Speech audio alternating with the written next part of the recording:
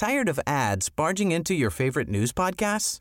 Good news. Ad-free listening is available on Amazon Music for all the music plus top podcasts included with your Prime membership. Stay up to date on everything newsworthy by downloading the Amazon Music app for free or go to amazon.com/news ad free. That's amazon.com/news ad free to catch up on the latest episodes without the ads.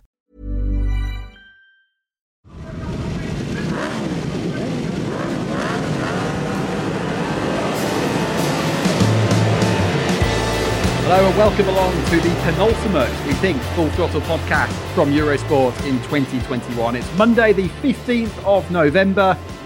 Well, this is it.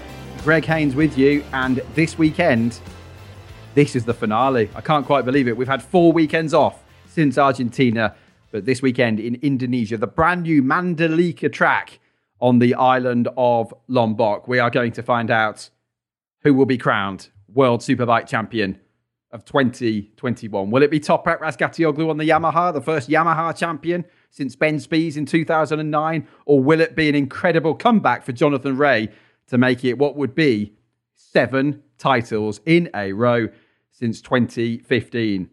We'll be live in the early hours of Saturday and Sunday mornings. All the information and the times coming up later in the show. But let's crack on, because I've had a great season of commentary with either James Whitham or James Toseland. James Whitham, of course, with us for the whole season here on Eurosport. JT stepped in on the Clash rounds when Whit was otherwise engaged at BSB. And I really couldn't decide which of the two to join us for this last preview podcast of the season. So what did we do? We organised a Skype call last week. I got both of them on. And as you can imagine, there was a good amount of banter and quite a lot of tension in the air as we get ready for this weekend. Well, I didn't really know which one of you to pick for this, because we've had some great laughs in the commentary box, haven't we? Taking the mickey and having some informative and entertaining chats on and off air all season long. So I thought I'd better get both of them together. So it's James Whitham, we'll refer to him as Whit, and James Toseland, who we'll refer to as JT to make it a little bit less confusing. Whit, we'll start with you. How are you? How's the last few weeks been? It's been a long wait for this last race, hasn't it? Yeah, it's a bit odd, really, that there's such a 5-week gap, especially when we're all on tenterhooks as to what is actually going to happen. It's been the best end, or the best boiling up to an end of a championship in World Superbike we've seen for a long, long time. So, yeah, I hope it hasn't lost any. I don't think it will have. Certainly, I'm excited about seeing what's going to happen, but we have been sort of hanging on it for 5 weeks, haven't we? JT, you definitely picked the right season to return to broadcasting, didn't you? Do you know, I'm genuinely getting a bit nervous, because it was a little bit annoying that this 5-week gap that it's been between the penultimate one and the last one. And it was like, because the momentum's been rolling so fast on it all year. Like, is it Toprak? Is it Johnny? Da, da, da, da. And, even Scott was there or thereabouts, only a couple of races ago. So it was like a 3-horse race at one, not long ago. So it was like, I was just desperate, like, because we're all impatient, aren't we, at races? I was just impatient to get a conclusion to it. But now it's kind of, it's only this week, sorry. It's like, it does, I kind of forgot the last 3 or 4 weeks. And like, I'm now in the race week mode. Race mode. And I'm generally getting a bit nervous for it, because, it's like, the week before you've got a chance of becoming a world champion. And like, I'm sure John is not as nervous, being, seeing as he's got 6 already on his mantelpiece. But for Toprak, this is the biggest week of his life. In a way, I think it's quite apt that we say it a lot, that one thing that Kawasaki's got is they've got the data, they've got the history, they've been every circuit before, and one thing we've got here with the new circuit is the fact that nobody's got anything. Like you said, brand new asphalt that nobody knows how it's going to perform, how it's going to feel, if it's going to suit a Kawasaki. The track to me looks, in plan form, it looks a little bit of everything, some slow corners, but some real fast ballsy stuff as well. So it's almost perfect that nobody's got any experience, nobody's got any data. They both teams, which is, we're talking about 2 teams in actual fact, that championship, and I think it's going to be cracking. We're not, because you just don't know what's going to happen. You can't put on money on either. You can't, and I think I think the most important session of the whole season will be FP1. If in FP1, Phil, Top Rack's chief engineer, will have done as much homework as he can back in the workshop, which he will have done. If Top Rack goes out and the gearing's all right, the balance is all right, suspension's all right, and Top Rack is in the top 3, then it'll be a normal 30-point lead of a championship and he should win. Correct. If they get a bit unlucky and all of a sudden John is a second faster in FP1 than the Yam, because of all those factors, that's 30 points going to slip away rapid. Yeah. Correct. So you know, important. You said you're going to do the homework that they can. Phil Marron at Yamaha, Top Rack's man, he knows how to do his homework. I know when we went to Most, nobody had ridden at Most. Virtually nobody of the regular front runners at any date, the teams didn't. And the lengths that Yamaha went to get Top Rack as much information, they went to all the Yamaha. They got it from Yart, didn't they? They got it from Yart boys. Yeah, they got it from the German teams that have ridden there, and they got everything. So they went in with as much information as they could, and that definitely played dividends. I don't know that they're going to be able to do this with this circuit, because I think they're virtually just finishing it off, aren't they? Yeah, they are. Yeah, I think they've got a race weekend this weekend for the junior or the Asian Cup. Yes, they have. Just to give it a bit of a run out, and I think that's not just the track. I think that's obviously the Marshall points, the TV points for the camera positions, the garages, the electric in the garage. Yeah. All of the production that you can think of. That it's not just bikes going down a track. There's so much production behind the scenes that needs to work as well. So fingers crossed it'll all go well this weekend, because if there's something fundamentally wrong with the track this weekend for the Asia Cup, we could get a cancellation. You know what? That's a fair point, that, JT, because you can put everything in place. People know how a circuit works and what you need and safety kind of regulations and all that. However, until you know yourself, until you get something done, something could crop up that you've never even thought. Yeah. You get people going around and the riders flag up some kind of issue that isn't going to be able to be sorted in a week. It's a close call. Yeah, like the Navarro situation where we had that crash, and then we realised on commentary they hadn't got a service road down the edge. No. So when we had a serious accident and he was on the floor, and it was you got to question whether we needed emergency vehicles to go and give him service. They had to stop the race and shut the racing down on the thing. So it's obviously it's World Championship racing. The safety officers and the technical directors and all the rest of the team, they are the best in the business, and I'm sure they've been out there and done all their due diligence on it. So fingers crossed it'll all work out well. Portimao, when Portimao was first built, I went to commentate with Jack and for the first World Superbike round there, and literally that was the first time anybody, apart from local riders, did that testing the place to see how it went. That was the first meeting. First top line riders were there, and literally there was no road to the circuit because they hadn't got time to put the road in. So you're on a goat track to get to it, and then this massive, brand new, multi-million-pound facility hoved into view when you're on your goat track in your hire car.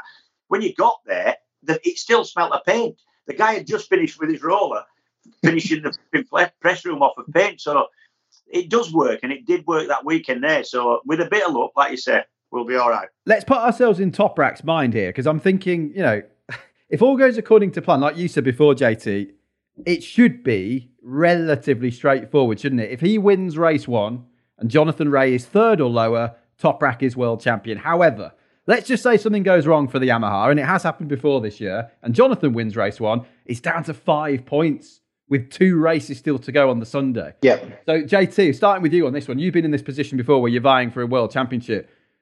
How does Top Rack go in? Bearing in mind they've got 2 days of hotel quarantine as well when they get there to really think about the whole situation. How is he not going to overthink this? Because he doesn't make mistakes. He copes well under pressure, but he's never been in this situation before. Well, FP1's if you're a card player, if you're a poker player, FP1 is the deal. Yeah. Right. Yeah. And when Top Rack turns those 2 cards over halfway through FP1, he'll see if he's got an ace and a king or a 2 and a 4. You know, if that Yamaha works out the garage straight away and it's comfortable with his riding ability and his confidence at the minute on that bike with the team he's racing for, there is no way that Top Rack is going to be easy to beat, right? And if you're not easy to beat, then he should be in the top 3 or 4, and he should take the championship with a 30-point lead. That is how it is going to roll out, right? If he is a second slow on Friday morning than Jonathan Rea, that lead is no more. You've just got to scratch out what you can, where you can, and try and just grab onto every single point that you've got as an advantage to do that. But that's what he'll be thinking, right? Yeah. In the hotel, he will. Well, that's how I'd be thinking. I'd be thinking, please let me put my helmet on Friday morning, that garage, cock my leg over that bike, and whatever I do on that track, how I do it, because you're not going to know, right? You can run around it, you can cycle around it, you might be able to take your scooter around, whatever, but you are not going to know how Top Rack on a Yamaha on that track is going to perform, and he'll just be fingers crossed, looking at his pit board and keep coming in the guys, looking at his name, hopefully in and around Jonathan. But if Jonathan's there with the second advantage on Friday afternoon, it's going to be really interesting. Wait, what about Indonesia as well with the temperatures? I mean, you won in Indonesia, didn't you, at Sentul in 94? Yeah. You know, is that going to be challenging? There's going to be rain every day, they're predicting. It's the monsoon season. I mean, it is. Just can you imagine what could happen? To be having a race in Indonesia, because like you say, the monsoon could well have broken. It's going to be hot and humid and awful and potentially pouring down with rain. However, I honestly think that the way that Top Rack is and the way the season's gone, remember, he's made no mistakes, none this year. The DNFs have been a breakdown and he got swiped. And his mudguard. He will be really good, and he's going to be, I'm not going to say overconfident or confident, he's going to know that he's got that 30-point lead. And as long as nothing goes really badly wrong, I think that he's going to be in the hunt. Remember, it's not just him and Jonathan that haven't been to this place. None of the other people that Jonathan needs to get in between those two, if he's got any chance of the championship, they both stay on and both the bikes keep going. We've got to assume that. Everybody else is brand new to the place. They might struggle. I think he's going to be reasonably confident, and that unless he gets some really bad luck, that he's got one hand on it, I think. Yeah, absolutely. He definitely has. I'm just thinking, though, if it is rainy season, you know what it's like, Whittam. It's like, if you want to be within a second of someone, please let it just be dry all weekend. Let's just have it good, nice and consistent, right? Because if when I'm talking about rolling the bike out and hope everything just works okay, and you're all right, right? Well, the chances of it not being all right in the rain are twice as... At least. At least twice. And the chances of having a silly mistake, touching a white line. Yeah, at least twice. At least. At least twice. Yeah, the bum will be definitely twitching if the forecast is wet. I was looking into this as well with this monsoon season. There's 2 monsoon seasons in Indonesia. One of them is now for the first ever World Superbike round. The other one is in March, which is exactly when the first MotoGP race is happening there. So they've not really timed that very well. But it's great, isn't it, to be able to go to a new venue for the last round. It's a bit like what happened last year with Estoril. That was new for World Superbikes with the current field. But this, like we said before, there's no video footage apart from this Asia Talent Cup race that will have happened by the time this podcast goes out. You know, it's amazing, isn't it, that we've got no onboard laps, there's no footage they can look at. It's completely new. It's the most level playing field for a championship decider that I have ever seen. Honestly, we went to a championship decider in '93. It was Scott with a slightly Bogota. We got to a place called I don't know what the circuit was called, but it was in a Sportland, Mexico City. It was in there were football pitches in the middle of the circuit. There was balls back across it. There were stray dogs wandering across. The circuit security was the issue, and we didn't end up racing. But that would have been another absolutely level playing field towards the end of the season. The race was cancelled, wasn't it? I remember. Yeah, that's the only thing we don't want happening, isn't it? Some sort of unforeseen problem like that. What a tragedy that would be. Well, saying that, though, sat here right now, if this last race was cancelled, the right man wins the championship for me. That's the nice thing. I believe. You know, like Whittam said, He hasn't made a mistake. He's had three non-scorers without his being his mistake. I think Jonathan Ray's rode amazingly well with that underpowered and lack of handling on the front on the tight corners on Kawasaki this year. So absolutely fair play to taking it to the last race, because I don't think that Kawasaki should have taken it to the last race. It's cost of Jonathan. Yeah. But if it is cancelled now and Toprak is declared the world superbike champion, for me, no, I ain't got a problem with that. You know what you just said there? You touched on it. I think you're absolutely spot on. I have never seen a man override a bike that didn't deserve to be quite where it was being put by the rider, but as long for as many laps and as many races as Jonathan's managed to do this year. And what's really impressed me, the man's got 6 championships. I don't know. I've never been to his house, but it's a nice big posh house, and he's got everything he wants and a few quid at bank. And he is still prepared, quite prepared, to do amazing things and push the limits and step over that limit to take it to Toprak. That's amazed me, how much he's prepared to roll his sleeves up and have a fist fight. He's been brilliant. Well, I saw a completely different side to him with the Magny-Cours shenanigans, right? When I saw him whisper over Pereira and do that and have those tactics with that kind of vigor and that kind of that sneaky, non-relenting like competitiveness that he'll ride over your gran, right? Yeah. To get the better of you. I've not seen that in Jonathan, because we've not seen that in Jonathan because no one's taken him to the wire before, like Toprak has. So this is why we're seeing every single different personality trait of Jonathan Rea this year, because his back's against the wall. And I tell you what, to do what he's done, to win 6 championships and still do what you're saying, Whit, it's because he is that competitive. And when you're that competitive, you're not that likable, are you? You know. Yeah, you've got to have your own views on what happened at Magny-Cours. And you're person. But being that competitive is not a likable trait. I mean, once you take your helmet off, you can be calmed down. But I think the point you're making is that he doesn't care if he's liked or not. It doesn't matter. Sometimes he's going to be, but he doesn't care if he isn't to get the job done. This year, especially, I think, innit? Because of the situation Toprak put him in. Yeah, definitely.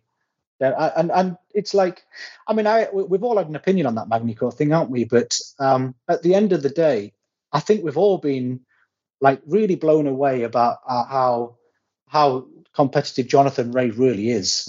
It's been staggering, hasn't it? If the man is going down, he's going down swinging. He certainly is. He's not.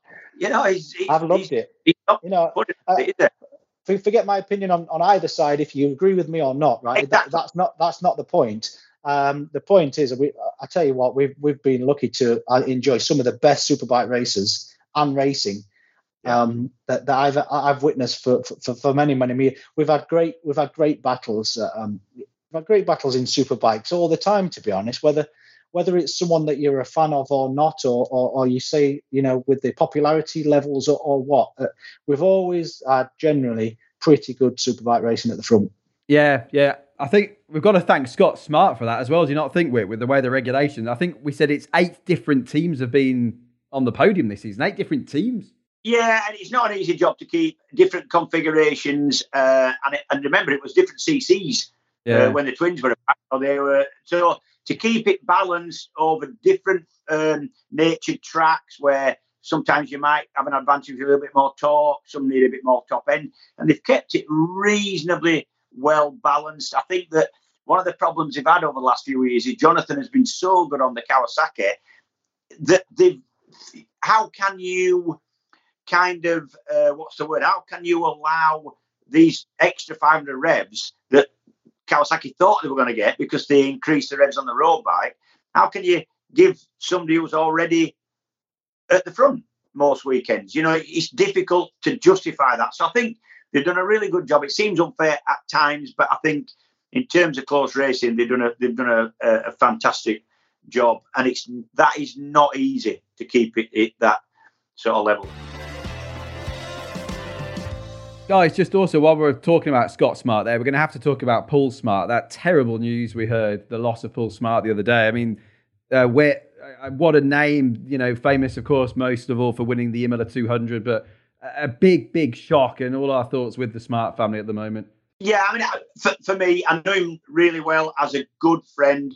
I just about remember him racing as I was a really young kid. But more than all that, he was just a lovely gentleman, a real gentleman. Him and Maggie always used to come and watch at Brands Hatch, and they were just lovely people. And it's sad. It's a sad thing. Here, absolutely. Is every time I had the pleasure of meeting him, he always stopped and talked to you and wanted to talk with you without distraction. That's how I remember. And he always had he always had his complete focus and concentration when he came up for a chat with you. Where and in an environment in a paddock, difficult. Where it is difficult and that just showed the makeup of the man really. I always enjoyed every chat with him. Yes, we've it's been a tough year for losses from the youngsters, haven't we? Through teenagers and then to Paul. It's certainly had its downs as well as ups, that's for sure. Yeah, and actually on that note, JT, starting with you, we have had some modified age limits, haven't we? And the reduction of the size of the field in Supersport 300. I remember Whit and I were talking about this in podcasts months ago. It's been going on all year. JT, starting with you on this one, though. What do you make of these age limits? Minimum 18 in all the MotoGP categories now. Some increases to all the other junior categories too. Is that a step in the right direction?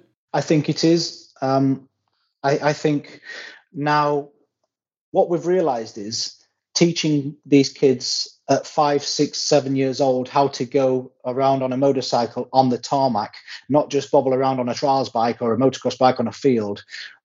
They are learning the discipline of road racing, which generally is a lot faster because of the grip levels on the asphalt, and we're not taking into consideration the maturity of these kids, and we can't expect them to have a certain amount of maturity with the speed and the competitiveness and the lack of their lack of inhibition and self-preservation. That's what it is, because that's what kids. That's why being youthful is great. There was a saying that these kids don't know what they can't do yet, right? And that's what you need, and that's why races go racing. But we need to protect that. We need to harness that, and we need to make sure that we unleash that at the right time. And I think for me, it's been a good decision. Yeah, Whit, what's your take on it? Because as I said before, we've talked about this all year long, haven't we? Supersport 300 that we've been commentating on, and Moto3, those two categories, they've been super entertaining. They always have been, but a little bit scary this year. Yeah, I've got my own feelings on that, and it's quite simple for me. I would hate to think that people would look at me and think that I was against motorcycle racing or any dangerous sport. I'm not. You ought to have the right, as long as it doesn't affect anybody else, to do what you want, in my opinion. If that's strap a wingsuit onto yourself and jump out of an aeroplane, so be it. Parachuting, rock climbing, horse riding, fishing, speedboating, whatever you want, do it if it doesn't affect anybody else's safety. However, you need to be of an age where you have the ability and mental maturity to take decisions on which your life may depend. And if you are 14 on a bike that has the capacity, on a track that has the capacity to kill you, you're not old enough. You're not old enough. You, at 14 or 13, even worse, you require your parents not only to earn money to buy you food, clothes, schooling, you need them to look after you and take some decisions for you. And for me, there has to be an age limit where, and what I mean by don't stop them going on tarmac. Keep them on kart tracks where they're doing 50 miles an hour, where the damage can be done is limited. To go on full-size circuits, and I mean Cadwell or Monza or any of them, right? Any circuit, any GP-style World Championship circuit or National Championship circuit that's got tarmac, and putting kids on bikes that have the capacity and speed to kill them is not a good idea for me. And actually, the FIM should be the watchdog on this. not Dorna. The FIM this is the Federation of Motorcyclists worldwide, like the ACU is for the UK. They should say, hang on a minute, what do you want to do? Oh, well, we want to put 13-year-old kids on motorbikes around big circuits and put pressure on them and make them win a championship and offer them prizes for doing that, of a ride in another class the year after. The FIM should have gone, no, that's a really bad idea. But no, they've gone along with everything, and now they're having to reverse out the cul-de-sac that they built. And you know, I don't want to be too scathing, but yes, it's a move in the right direction. Yes, it's a good decision. Shouldn't have had to be made, because it should have been never there in the first place. It's not a good thing. And for what reason? Why were we doing it? Why were we doing it? We were doing it to make a 17-year-old or a 16-year-old world champ. Well, hey, well, let's make 22-year-old world champs who want to do it. You know, I never got it. I don't get it. And I think it's a step in the right direction, yes. Yeah, because without getting too macabre on this, I also think of the mental effect it has for some of those other kids that were involved in the Dean Berta Viñales accident, for example, and what they had to witness there. Yes. JT, you were going to add something there. I can't agree more. I think everybody's on the same page here.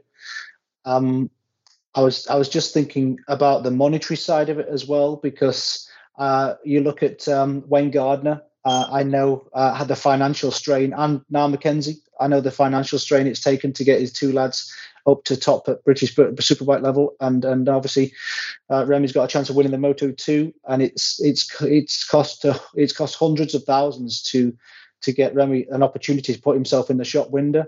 Obviously, getting a 17-year-old world champion for manufacturers and for the show, because the show needs showmen. And if you're a star at 17, they've got the longevity there for having a star like Rossi, 25 years in the game, and building the popularity. Because motorcycle racing, as much as it is about the technical side with the motorcycles and selling motorbikes to actually put the show on, it's about stars. And but we were getting earlier and earlier to have the longevity of that, and we're getting too early for it. Yeah, I absolutely agree. And not only that, if you squeezing these kids through a system, and this is what it is, it's a tiered system that only has one goal in the end, and that is not to have a Moto3 world champ. We've had a Moto3 world champ from this country, Danny Kent, and guess what? He was seen as an abject failure because he couldn't make the step up to another class and win a world championship the next class up. They're pointing everybody towards the pinnacle of this sport, which is only one man, and that is the MotoGP world champ. So all these thousands of kids who start and are offered the world and have the parents getting skinned, 99.999% of them are going to be disappointed, because only one of them out of a whole generation can actually get to where the system is set up to get them to. It's a weird thing. Go back, James, if you can remember when you were a kid, there used to be 250, good 250 riders. Might be a bit before your time, but people like Tony Mang, 4 or 5 times a world champ, right, on 250 and 350. And he'd never wanted to race a 500. He wanted to be a 250, and he was a star for that. Angel Nieto, 13 times a world 80, 50 and 125 championship winner. A legend in his own country. Nowadays, with this system we've got, he'd be looked on as a complete failure because he couldn't win the MotoGP World Championship. And that's a bit sad, I think. Yeah, but is that a global outlook thought, or is that because we're in the game? You know what I mean? How far does that spread wide, if you know what I mean? That is that a UK thing, you think, James? Or no, I think it's more or less a Spanish thing this has come from. Do you think that's changed since Dorna's been involved, maybe in the last 25, 30 years, since 92, and they've bigged up MotoGP? Well, it definitely has changed in that time, for the reason I wouldn't want to try and put my finger on exactly who and what and why it's gone that way, but it definitely has gone that way. Everything is a feeder now, even Moto2. You never talk about. People forget Moto2 world champions. It's great when somebody wins it. Hey, he's won the Moto2 world championship. What rides you got in Moto Grand Prix? You're got to move on. It's almost like a game show. Do you know what I think the problem is, though? Coming back to what I was kind of hinting, I kind of made 2 points, but then made one out of two. Mate. But I think it's a monetary issue as well, James, because in Moto3 and Moto2 now you have to pay to even do it, right? Correct. And so the only paying professional ride is in the top 10, 12 of MotoGP, right? There is a few people bringing money to MotoGP even at the elite level. So I think that's definitely not helping this funnel effect, pushing everybody towards that, because while you're having to put £200,000 in of your own money to even do the job, and this is national level as well. I mean, I've just been talking to a close friend of mine trying to find a ride, and he cannot get a ride cheaper than 150 grand in British Super Sport. Yep. British Super Sport. So there's no wonder that everybody's thinking that we need to be in that paddock, because that's the only way I'm going to earn a living after it. And if you've been on bikes from being 5-6 years old, and you've done all your training, and you got pretty handy on a motorcycle, and you get to 6 in the UK. Imagine finishing 6 in any national UK championship, any of them, right? You're doing pretty well. It's all relative, isn't it? If you finish 6 on a 125 or 6 on a superbike, you've ridden the same. It's just as hard to be that competitive at any of them. But it's at 6, if you're 16 years old and you're 6 in the British Championship, your family's probably put about £250,000 in. Correct.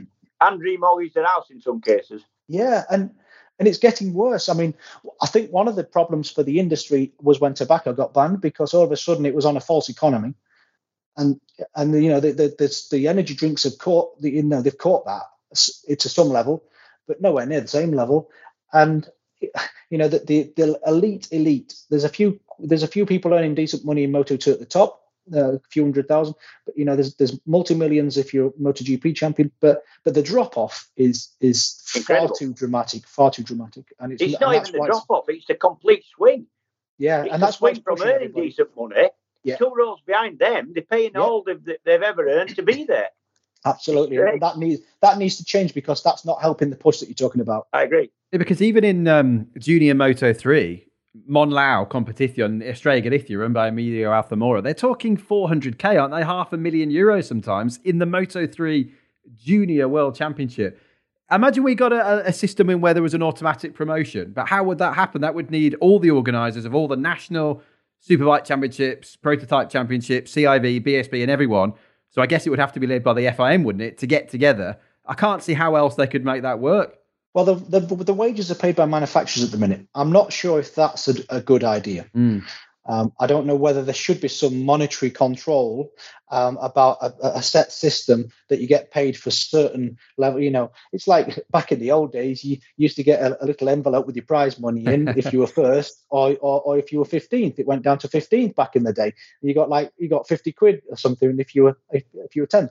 But there was a set pyramid system. JT, I think Barry Sheene used to get a bit more than 50 quid, didn't he, in his brown envelope at Cadwell, if the stories are anything to go by. You've got to be careful. That's a bit of a tricky road to be sort of navigating, because when you've got a sport that's as individual as all sports are individual, even team sports, people on different wages, different football, you star men in the same team and they get a lot more money than their teammates. And it's the same in bike racing. You've got to be careful that you don't have, if you've got a pay structure, well, then I went round, I did the same job as well, let's say in my day it would have been Foggy, because I went round a track on a motorbike and I opened the throttle and I crashed sometimes, but he earned a lot more money than me, so I want the same money as him. You've got to be careful there, because, he's won 7 world championships and I didn't. So you're almost paid what you deserve. The market supports that. So I don't think. And if it's results based, it'll go back to the same situation, I suppose. Correct. Yeah. Correct. Yeah. It's difficult. That's a difficult one. Discussion. Yeah, but it's definitely not helping that. This push. No. Just going back to the safety. It's a different one. Sorry, JT. The safety aspect for a second. Obviously, we'll have to just underline again, and we've said this a lot over the year anyway, haven't we, on our output and on the podcast here, that those 3 accidents that claimed the lives of those teenagers, Jason De Pasquier and Mugello in Moto3, Hugo Millán in a European Talent Cup race at Aragon, and then, of course, Dean Berta Viñales Supersport 300 in Jerez. They were incidents that could have happened on any track at any time in any category, weren't they? In the sense that somebody's crashed and been run over. However, go on, James. Sorry, it isn't. None of those crashes were a symptom of track safety. They were, for me, at least in part, because they were all in low-powered classes. Therefore, more people can get the best out of those bikes. They were in classes where you are limited in the setup you can do to that bike, so there's no difference to be gained there. And because of all that, you make it so that the racing is absolutely as close as it can be, which is brilliant if you're watching it. But what it does mean is, if you do fall down, there's generally you are in a pack, and you therefore have a lot more chance of getting hit by a following rider, and that is the problem. Well, on that note, actually, I was chatting the other day with Nico Sartori, who's a very successful crew chief. He's working at the moment with Anna Carrasco, but he's worked with Keenan Sofoglu, Jill Cluzel, Luca Myers. He's worked with Superbikes, Supersport bikes, 300 bikes. He's been around a long time. And I messaged him because I was doing a feature for MCN on the safety, and I wanted his opinion on the matter as he's working in Supersport 300. And he said he was actually very glad I contacted him because he feels the media can push this even more. And he said he and Joan Lascourts, who, of course, was paralysed in a very nasty accident himself, a very unlucky one at Imola. They went recently to Scott Smart, and one of the suggestions they've put forward to Scott, and he said this could be done at the moment with the ECU that the 300 bikes use, is to, when they're in a gaggle, make the ECU of the bike connect with the lights on the back of the bikes, because he said one problem they have been having is that they're not seeing yellow flags, they're not seeing red flags, or at least they're seeing them too late because they're focused on what's happening around them. And he said the lights could flash on the back of the bike to a certain intensity for yellow flags, another one for red flags. Another idea was to have a sort of flare inside, activated by the same system, the same gas that activates the airbag. So when a rider crashes and is in the middle of the circuit, a sort of smoke flare goes up in red smoke. I mean, that would make them more visible. It's good they're talking about stuff like this, isn't it, James? I mean, that sounds to me like a decent idea. Whit, what do you think about that? Yeah, I read all that. For me, the flashing lights, very bright LED type on your dashboard, even though you're not looking at it, you would see it in peripheral vision. Well, they said the dashboard, but they also said the lights on the back of the bike as well. It would all be connected up. But having some illuminated kind of warning, yes, I get that. Yeah, I think the idea of the smoke bomb leathers, for me, don't hold much water, just because it'd be so complicated. If you did get a sort of what's the word, an accidental discharge, let's say. Yeah. That'd be, you know what I mean? It'd be like James Bond, smoke screen. Imagine that. But you know what I mean?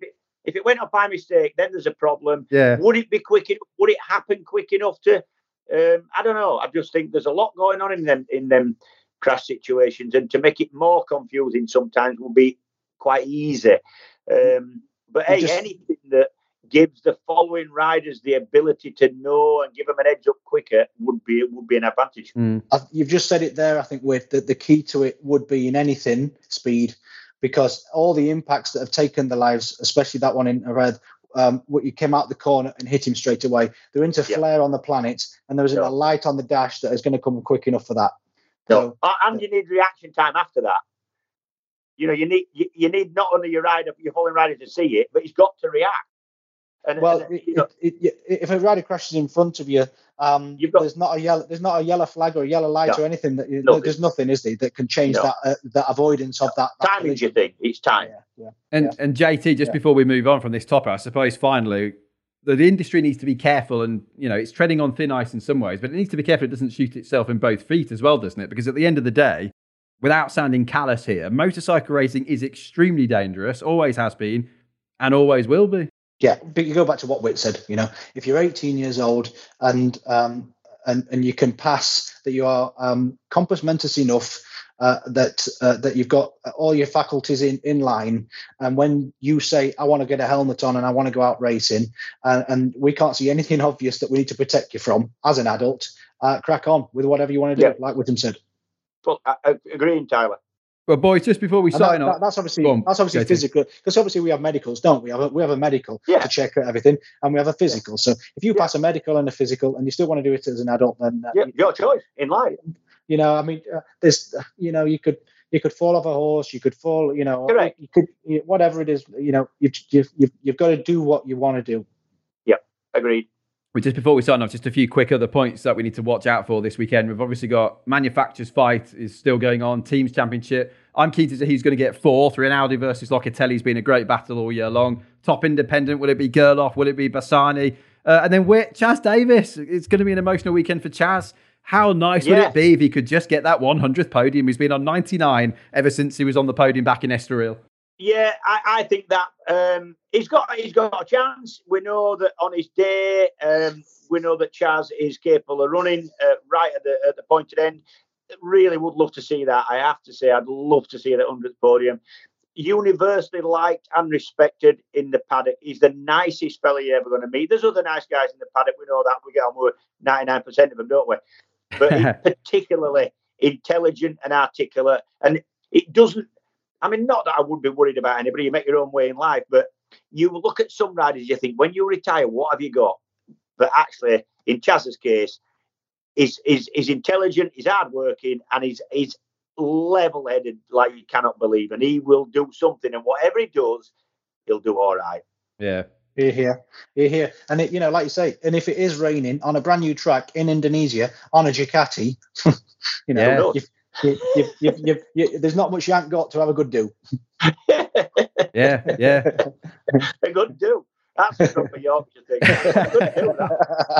I don't know what it is here at Eurosport. You've either got to be called James or come from Yorkshire to get a job here, apart from... both. Or both in your case. Yeah, both of you.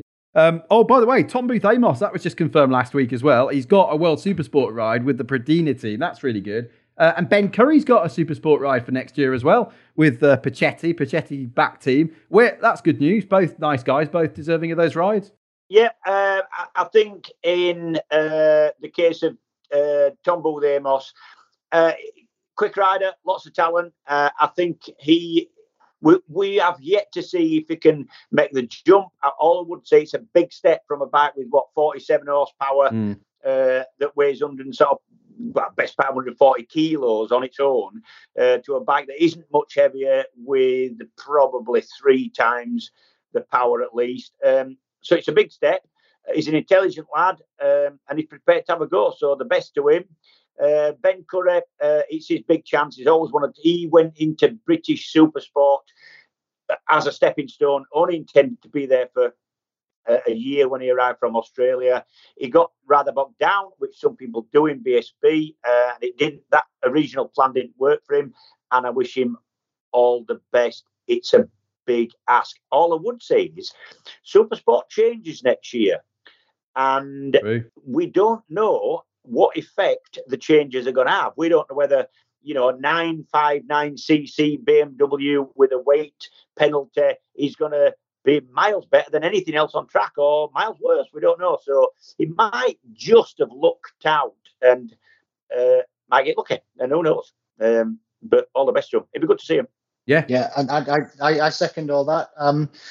There ain't much that Tom Booth Amos doesn't think he can't do. I know he's got a swagger. And that's what you need in life. You know what I mean? And if he's going to go from a 400... Statement of the day for me, that. Let me just get my head around that again. There isn't much. Say it again. I don't know if I can say it again myself. God, that's absolutely perfect. I know exactly what you mean. But don't you think you need a little bit of that sometimes? You do. Yeah. And that was my next sentence. And if you're moving from a lower horsepower bike up to the Supersport guys, against all of those really, really fast, I think Agata's signed again for the next year, so you're going to have the world champion there, which is going to be not easy. So, you've got a certain Bayliss back on the grid. Yes, yes, true. Not the one not the one we've formerly known, but Ollie on the night. And I think that's a great call, by the way, from Troy. Get him in there, learning the tracks. It's not a super sport bike anymore, so you're not learning the wrong things if you do want to go to super bike anymore. It's 1,000cc Ducati twin. Yeah. So you're riding the tracks, learning the tracks on something similar to what you want to be getting on the next one. That's what this new super sport championship is going to be like. I can't wait to see that. One of the reasons I can't wait to see Ollie in the paddock is because I want to see Troy in the paddock. The man, I've never ever. I mean, you know him a lot better than me, but in my little bit of knowledge of him, I've never known a more determined stickler in my whole life. I went to see him. He was 50-odd-year-old. He's making a bit of a comeback in Aussie Superbike on a Ducati, obviously. This is going back about 3 years when we last went out there commentating. And I went to see him in pit lane, and session had just finished, and he's qualified third or whatever. And I thought he'd be having a right old laugh and really enjoying it. And I said, "Hey, what are you doing, you silly old sod?" He goes, "Hey, mate, I'm serious." And he was dead. He looked at me like he had lasers for eyes. And I thought, oh, my God, the man's serious. Awful. Yeah. Awful. Yeah, try racing against the bugger. Yeah. I tell you what, he's just thinking about it. He's the top of my list to be on a really long road trip and you've run out of sweets. Run out of Werther's Originals, JT. Is that what you say? And he's getting a bit hungry, and he'd be looking at you and you know what he'd be thinking. Yeah, it was your responsibility to get the sweets. Sweaty palm situation that would be. That's great though, isn't it? I mean, with Remy Gardner, with obviously Bayliss, with Mackenzie's, it's like the dad and lad thing is really kicking off, isn't it? It's racing ain't a sport; it's a life. Yeah, and if it's not for you, if it's not a passion, it's not for you. You're in the wrong job. Absolutely, and there's a reason why the sons are doing it, because they've grown up in the paddock as well. Yeah. I mean, I always remember Harger's three little lads. I don't know what they're doing now, but they must be on a motorbike somewhere. They've raced a little bit. Have they? They must be. They raced in the Italian championship, one of them. Yeah, I don't know just how far they've got or how far they intend getting, but they were in the paddock on little scooters and bicycles running into your ankles from being about 2-year-old, weren't they? Little pets. I tell you, if especially MotoGP doing 21 rounds, honestly, it's a full-on way of life. It has to be. I think you're literally 7 months away from home in total. It's a huge commitment. So if you're traveling around with your family and all the rest of it, it's all they know as well. I'll tell you what. That wouldn't do for you, James. Who'd water your yucca plant when you're just having a look? Every Monday, James, that is. Every Monday. By the way, we are going to try and make this a video podcast in the future, so we'd be able to actually see that plant. It's a lovely plant there, James. Cheers. I actually got that from a moving in present off my mum, right? There's no wrong with that. Walking out nursery, and you're actually saying with your mum, if you have to get your parents to dress you and to make decisions for you, right? You shouldn't be racing. I'm thinking, shit, I'm like that now.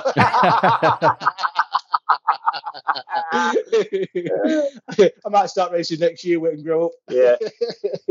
This has just reminded me why I've loved working with you both so much this year. It has been a pleasure. By the way, just back to Ducati, I hear they're going to pour a load of money into that because Nicolo Budica's on one as well, isn't he? So it might be bad. It might be bad news for Go 11 in Superbikes, because I think a lot of that cash is going to go to Supersport next year. Yeah, and on a bit of a sort of side thing, because Ducati are putting a bit of effort into that new Supersport class, or the new regulation Supersport class, you have to think that they are not nuggets, and you have to think they've looked at the rules as published by the organisers, and they must have thought, do you know what? We can do this. We've got a bike for this. Our bike's going to be really competitive. Because if it wasn't, there's no way they'd be putting a huge load of effort behind it, and they are. And I think the Ducati could be the one to have. Wait a minute, are you saying an Italian team with an Italian bike is stretching out the rules? Stretching out the rules as far as you can take them? I mean, I'll be a first, that surely. And an Italian rider. Yeah, they've got a bit of an idea what they can do, I think. Right, before we sign off, just a quick reminder for everyone that we will be on air, and JT, for you in the London studio, this is going to be an interesting one. 3 a.m. on Saturday morning, and then 3:30 a.m. on Sunday morning. This is going to be unsociable hours, but I can't think of a better reason to get up or stay up at that time of the day than Indonesia World Superbikes. What's going to happen then, guys? Final point before we sign off. Who is going to win? I would not want to put money on this because with the number of twists we've already seen this year, anything could happen. JT, start with you on this one. Who's going to win the World Superbike Championship this year? Can I tell you Friday afternoon? Well, you can. But literally. Not who do you want to win, but who would you actually say, if you had to put £10 on it now, and it's almost impossible, who would you go for? It is a real tough one because you've got the nationality thing. You've got how well Jonathan's ridden on that Kawasaki. It shouldn't be in the title hunt, really. So you've got that respect. But if anything did sway it, I've sat down with Toprak a couple of times. My God, what a lovely man.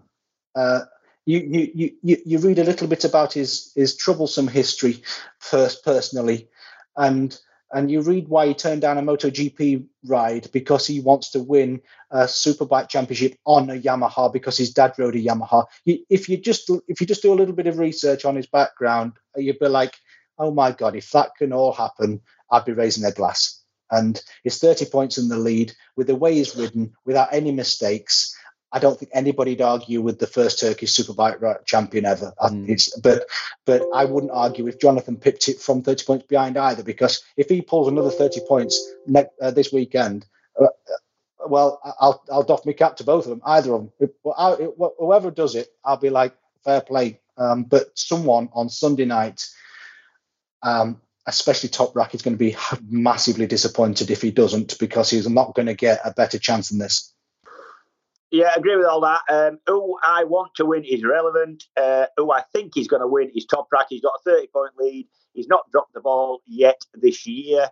It's a completely level playing field. However, just exactly like James just said, if somehow there's something and Jonathan can wrestle the trophy back out of Toprak's hands, well, you'd have to respect and take it after that as well. So the fact is, it's going to be a belter. Make the best man win. Correct. Yes, absolutely. May the best man win. Well, guys, thanks very much to both of you. It has been a pleasure. And I know we'd like to take the mic, don't we? We have a lot of banter on and off air. We'll do one more podcast next week after the race in the commentary box. But JT, you'll be in the studio this weekend with James Hayden and Matt Roberts. Looking forward to the studio in the early hours of the morning? Get some pizzas in? Not really. To be honest, I wish I was on commentary, because at 3 o'clock in the morning, I could have turned up in my pyjamas. Oh, that's what we'll be doing. Yeah. I've got to get dolled up in the studio.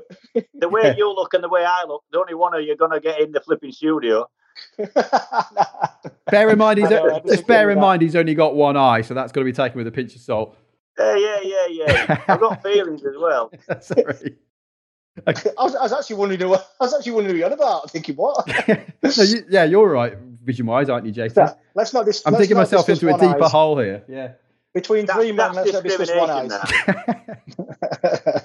Anyway, I was going to say, be careful. You'll have a writ. Yeah, that's the last thing we need. I'll be speaking to my legal team. Okay, well, I'll see. To be honest, with the situation of the last race, though, and I think I actually would set the alarm anyway, so I'd be up anyway. So yeah, for sure. So. Right, we might as well add to the show. Yeah, well, I'll see you in the commentary box. Thanks both for this. It's been a pleasure, and yeah, as you both said before, may the best man win. Well, there we go then. There's not much else we can add to that. May the best man win. I will feel so sorry for Jonathan Rea or Toprak Razgatlioglu, whoever doesn't come out on top. Whoever wins very much deserves it. And you just think we're in for a hell of a weekend once again, don't you? As I said there, Whit and I will be back from the commentary box. I wonder what sort of mood everybody will be in by then. How much tension will we have seen? How many more twists will there have been in what has been an incredible season? This is the 34th season of World Superbikes. Definitely one of the very best, if not the best, since it all started back in 1988. Next Monday, the 22nd of November, I'll be back with Whit. But in the meantime, make the most of this. It's the last motorcycle racing for a while. And what a weekend it could be. We'll see you this weekend, live in the early hours of Saturday morning, starting with SuperPole. Hold on to your hats.